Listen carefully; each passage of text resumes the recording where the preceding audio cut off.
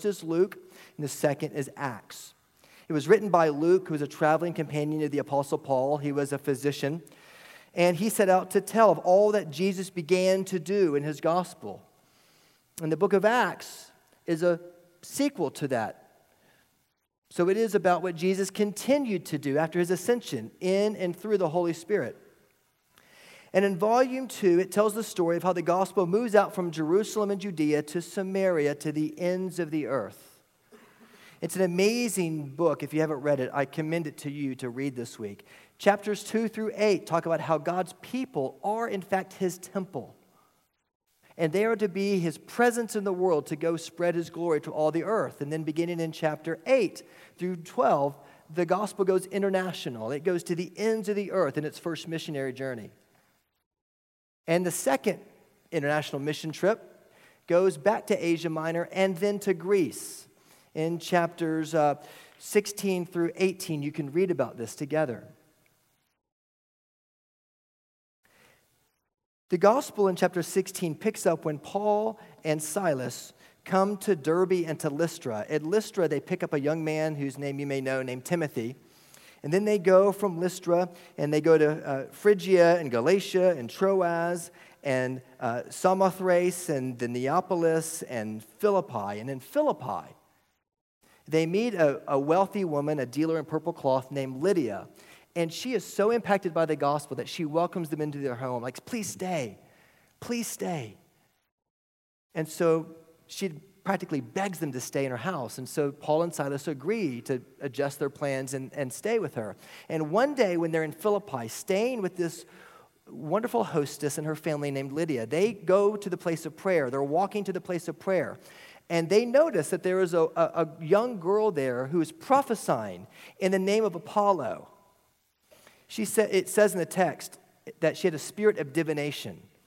And in Greek, the root word for divination is the same root word we get the word python. If you know your Greek mythology, you know that Apollos conquered this violent serpent. And snakes, for the Greeks, were always a reminder and evidence of Apollos' power. And so people would often tell the future. They would wrap a snake around their neck, or they would put a snake on their arm, a python, and it would be an evidence of the power of Apollo, and they would tell the future. And so here is a young girl, probably with a snake around her neck, who is practically enslaved to men who are putting her out front to prophesy in order to make money off of her. And this girl with the snake around her neck is following Paul and Silas day after day, and she is saying to them, listen to these men. They're telling the good news of Apollo. They're telling the great news of Zeus. She says that they're telling the way of salvation of the Most High God, which is a reference in Greek to Zeus. And I love this passage because it says, here's Paul, St. Paul, who sees this girl with a snake around her neck, following them around, saying, give glory to Zeus. They're telling you about Zeus. And I just love that he's so human. Paul, having become indwelt by the Holy Spirit, it says, Paul, having become greatly annoyed, turned and said to the Spirit, I command you to come out of her. I mean, don't you love that? I love how Paul, Paul is ticked off and says, come out of her. So, she finds herself healed of this demonic spirit. And her handlers or her owners are none too happy about this, are they? And so they rush in and they seize Paul and Silas and they take them before the civil magistrates and they say whatever they can heap upon them, they heap upon them. These guys are foreigners. They're Jews. They don't know the way of the Romans. They're teaching customs that are not commensurate with who we are as a people.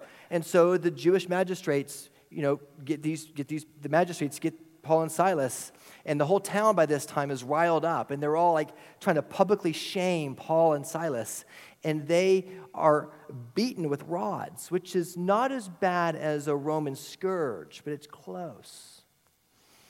They didn't legislate the number of times you could be beaten with rods like they would a Roman scourge, which you could only be beaten, 40 minus 1. But you could be beaten with rods as much as the jailer or whoever the perpetrator was, could inflict.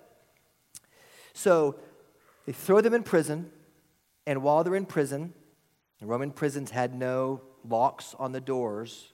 They were just shut. And they kept prisoners safe by putting their hands or their feet in stocks. So here Paul and Silas are in the inner prison cell of a local jail. The Roman jails weren't meant to be stayed in very long. The Romans either released people once their family paid the debt, or they executed them. They didn't have an overcrowding population in their prisons. Their prisons were not comfortable. So here Paul and Silas are in prison with their feet in stocks. Now, why do I tell you all of that? I tell you all that because context is king, yes. But I also tell you that because here are men who are traveling together, who changed their plans for Lydia, stay in Philippi longer, who are walking to pray, and they get annoyed by this girl who follows them day after day, taunting them in the name of Zeus and Apollo with a snake around her neck, if that's not freaky. And then they're arrested, they're beaten with rods, and they're thrown into jail, and stocks are put upon their feet. Now, that is a recipe for gratitude, isn't it? And yet, look at the case study. Look what they do. Verse 25 says, about midnight, Paul and Silas were having a prayer and praise session in the prison. They're praising and they're singing hymns to God. And the prisoners were listening in. And an earthquake happens. And the jailer, for fear of his life, is about to kill himself, because if prisoners escaped back then, that was the punishment. And Paul says to them, no, we're here. We're all here. And if that's not enough, Paul then preaches the gospel to them. And he comes to faith. And then Paul and Silas have the audacity to go stay with the jailer in his house, where his whole household's saved. Listen, I don't know what that is, but I have to read my Bible to be reminded again of the profound brokenness that I experience as a fallen Christian. Because that would not be my experience. But Paul and Silas teach us some very important things about gratitude. They teach us, first of all, that gratitude has been hijacked by our circumstances.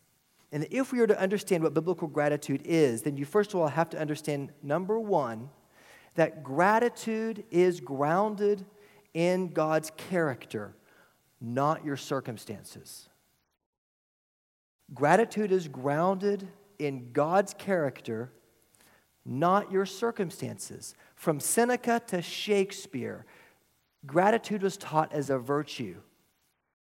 And it really wasn't until the post-Enlightenment that we began to ground gratitude in a sense of emotion or feeling.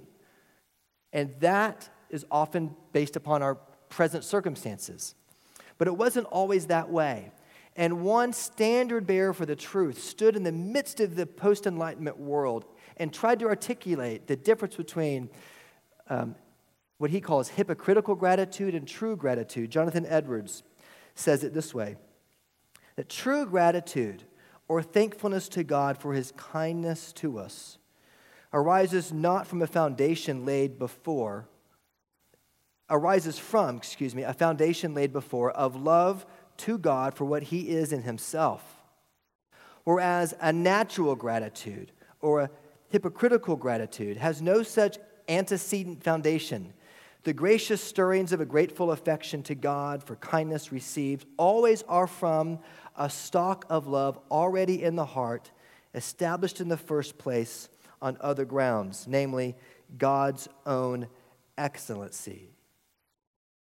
So in other words, biblical gratitude is not based upon the benefits that God gives to you, your circumstances. That's part of it. But true gratitude is delighting in the beauty and the majesty of the character of God himself. And if God's character is the foundation of our gratitude,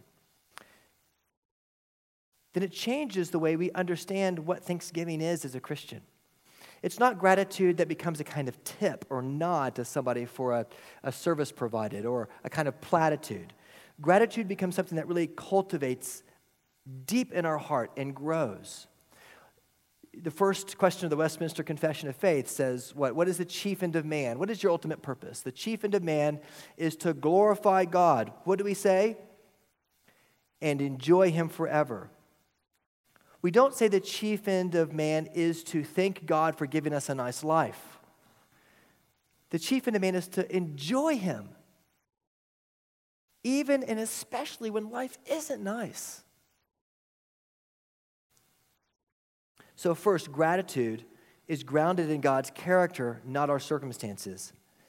Secondly, Paul and Silas show us that gratitude flows out of a certainty that our identity is in Christ. It flows out of a certainty that our identity is in Christ.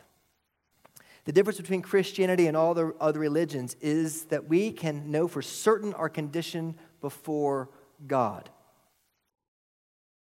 Paul and Silas had a promise that one day, someday, they would glorify God, whether by life or by death. They didn't have a certain promise of when they would be out, if their family would pay a debt, or if they would be released, or if they would face execution. Polycarp didn't know that either when he stood before the Romans to be executed. What did he say? He said, "For 86 years I have served my Lord. Do not think that in these final moments I'm going to deny him." A gratitude deeper than life circumstances. Friends, we stand in that tradition. And I know that most of us are grateful for, paying off our house or being able to make another mortgage payment or because we have kids that are this or that. This is the world we live in, right? But as a church, the session of our church wants to help push that deeper so that your sense of gratitude is not shaped by your circumstances, which change so often, whether your kids are in this position or that position, but it wells up in the heart because it's based upon the character of God and not your present experience. There's two stories that I want to tell about two very close people that I dearly love, and one of them's here, so it's a bit moving for me. But when my brother-in-law and his wife were pregnant with their first girl, the doctors told them that Eve, their daughter, might not live. That there were some pretty significant things going on in her little body, and they actually shockingly gave them options, and they were like, "What do you mean options? Of course we're going to have this child." And so they went through with the pregnancy, of course, and they're Christians, and they said, "We're going to pray." And so they got all their friends when they lived in Denver to pray, and they asked our family to pray, and the day came when they were prepared for the worst.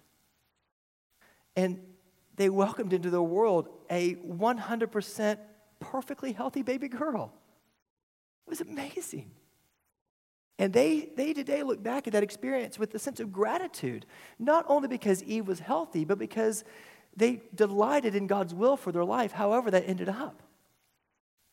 And on the other side of my family, my brother and my sister-in-law also were pregnant, and they were also told, "Hey, you're going to have a child who has pretty significant genetic malformations." And so they too said, "Well, of course we're going to have this child." And they prayed, and they asked our family to pray, and they asked their friends to pray. And so we prayed together. And when their baby boy, Jace, was born, he had pretty significant genetic malformations. And they held and cared for that baby every day in the hospital for 6 months. My brother didn't leave that hospital. And they got to live with their baby boy for a year. And they held him in their arms when the Lord drew him to himself. And he passed away. Now, if you meet both of these couples, you'll know one thing about them. They're both incredibly grateful.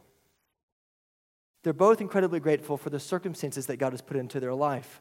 But it's deeper than that. They're grateful for who God is and his character because even through very trying circumstances, they didn't doubt his goodness. And they prayed and they yearned and they cried out for hope. We are to move gratitude from the circumstances of our life deeper to be rooted in the character of God. Some of you students, Like, we're on the precipice of amazing careers. We don't know what the Lord's going to do. And you might be like Heather McKinley, who find yourself ground down by life circumstances by the time you're 40. And now is the time to learn and cultivate what it means to be a grateful person that's not rooted in circumstances, that's rooted in God's tremendous love for you. And if you don't yet know Christ, then today is the day. He's opening his arms to you, and he shows you how much he's done for you by giving his life freely for you. As I was thinking about the sermon this week, I was thinking about the way that I get into a negative feedback loop when it comes to gratitude. And it goes a little bit like this. My circumstances almost always lead me into comparison. And comparison, wondering if this is what I thought my life would be like, if it's this or that compared to someone else, always tip me over into performance pressures. I got to perform. I got to get myself out of this. I got to become better than the Joneses. Negative feedback loop. And that performance pressure sends me over the edge into a sense of restlessness where I'm discontent. And that discontentment breeds in my heart and it becomes a kind of bitterness. And that bitterness becomes despair. And then I begin to back away from relationships one at a time. First my friends. And then when it's really bad, my wife. So my circumstances lead to comparison. Comparison leads to performance pressures, which leads to a restlessness, which leads to a discontentment, and then a bitterness, and then despair and isolation. And it feeds on itself. Have you seen this to be true in your life? But the biblical positive feedback loop is different. It says that we have a security that's fixed in the heavens. And that security provides for us an abiding and spiritual rest in God's finished work for us. And that abiding and that spiritual rest tips over the edge into a sense of gratitude, deep gratitude, not based upon your circumstances, but upon who God is. And that gratitude then moves you to praise and prayer, which is the outcropping of what Paul and Silas experienced here in Acts chapter 16. And that prayer leads to service, and that service leads you into relationships and into community. So certainty, into security, into a sense of abiding and spiritual rest, into gratitude and prayer and service and community. This positive feedback loop, because can I tell you something? I know that you might not believe this, but I just want to tell you boldly that the grass is not greener with different circumstances, friends. My next door neighbor has green grass. Like, well, not right now, it's Bermuda, but he's got really nice grass. The kind that's in your yard, thank you. And some of you are going to get that in about 10 seconds. He's got a great yard. And his wife told him years ago, listen, once we pay off our house, I want you to put the money into our yard. And so they have like the nicest yard on the block. And it's funny because like when I first moved into our house, I was like, oh, we have a yard. It's awesome. And I was like hand picking weeds out of my yard with like this little, I didn't know people like sprayed their yard. And so I spent years just being grateful that I had a yard. And I lived next door to a guy who's got like Boone Pickens Stadium grass on his yard. And so about 3 months ago, my father-in-law was in town and he just made a comment about my yard. And I was thinking all about my yard. I replanted fescue. I have a kind of yard righteousness that I was trying to push down during my sabbatical. And my neighbor, or my father-in-law said to me, Blake, your yard looks really good. And I said, thank you. But you know what I thought in my mind? Shut up. It doesn't look good. It looks awful. Have you seen Bob's yard? It's amazing. And this kind of like negative feedback loop began to kick in a really, really silly way. But it's not silly. Bennett was sitting in our kitchen the other day on the edge of our kitchen sink on the bar where we often eat meals. And I looked at, he was sitting and I said to Augie, I said, Augie, look at Bennett sitting on the edge of the bar. Bennett, get off of there. Look at Augie, look at Bennett. He's being silly. And Augie looks at me without missing a beat and he goes, Dad, he's not being silly. He's being dangerous. And as silly as it is to think about somebody's yard, comparison is extremely dangerous. It begins to pull gratitude out from being the virtue and the character it needs to be to being something based upon your circumstances. And we've got to push with all of our heart against that as a people. And I need you and you need me to help push against that. Paul was grateful for his unconditional election. We ought always to give thanks to God for you, brothers, beloved by the Lord, because God chose you as the firstfruits to be saved through the sanctification by the Spirit and belief in the truth. 2 Thessalonians chapter 2. And this is the will of him who sent me, that all that he has given to me, of all he has given me, I will lose nothing, but raise it up on the last day. John chapter 6. Paul was grateful for the eternal security he had even while he was in prison. And as the psalmist says, forever, O Lord, is your word fixed in the heavens. And later on, of course, in Deuteronomy 31, it says, to be strong and courageous. Do not fear or be in dread of them, for it is the Lord your God who goes before you. He will not leave you or forsake you. Or Hebrews chapter 13. Keep your lives free of the love of money and be content with what you have. For God says, never will I leave you, never will I forsake you. For we have this sure and steadfast hope, friends, an anchor for the soul, that Jesus has pierced the veil and he has gone in behind the curtain in the inner place as our high priest and as our forerunner on our behalf. Amen? Gratitude is rooted in a certainty that we have in Christ. Lastly, gratitude is learned through example. People were listening to Paul and Silas, the prisoners, and the jailer. And parents, your children watch the way your gratitude develops in your home. They listen to what you're thankful for. And those of us who are single, our friends watch by example what we're thankful for. And we learn from older men and women. And as you get older, you ever notice this in your life? The older saints among us, they are grateful for things that are not very circumstantial. They're grateful for things that move deeper and deeper and deeper into their fundamental identity in Christ. Gratitude is not natural for us. Paul tells us that without the work of God, all men and women are by nature ungrateful, filled with ingratitude. It is the chief characteristic of the fall. Paul says it like this in Romans chapter 1. For his invisible attributes, namely his eternal power and divine nature, have been clearly perceived ever since the creation of the world and the things that have been made, so that no men have an excuse. We're all without excuse. God has made himself evident to us. For although they knew God, they did not honor him as God or give thanks to him, but they became foolish and their hearts were darkened. And they traded in the glory of the immortal God.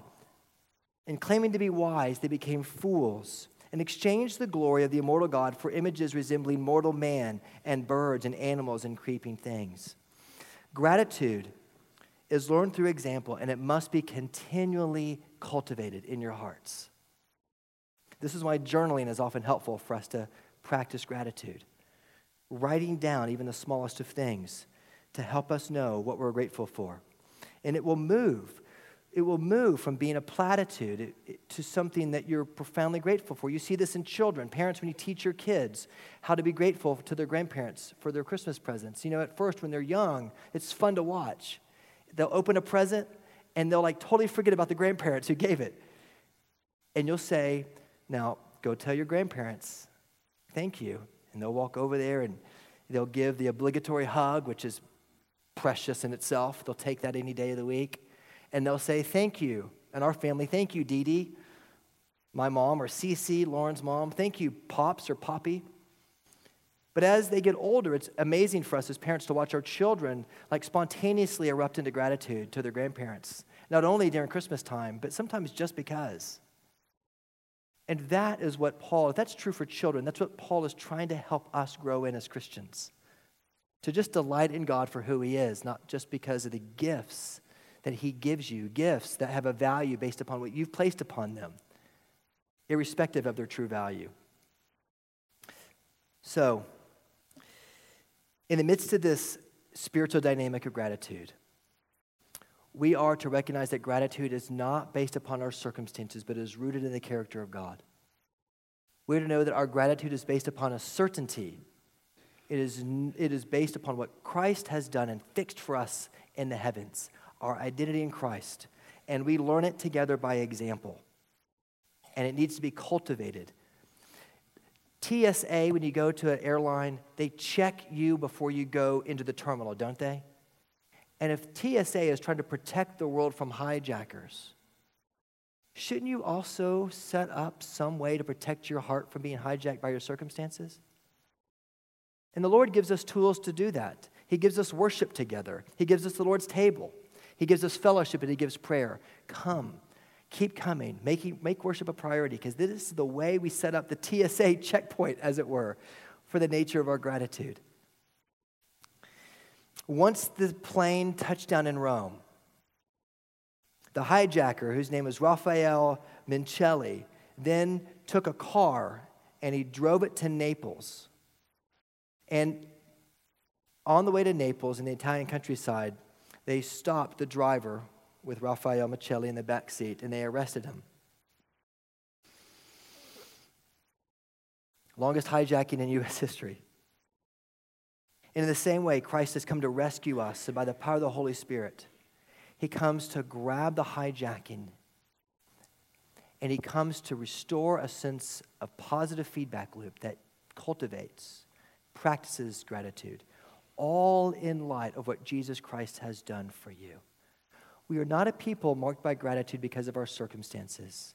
Don't let your gratitude be hijacked by your circumstances, but allow it to be a virtue that we cultivate together based upon the character of God, rooted in the certainty of our identity in Christ, and learn together through example, of which Jesus Christ our Lord becomes the perfect picture. Amen? Can we do this together? Oh Lord, may it be so. Let's pray. Father, would you help us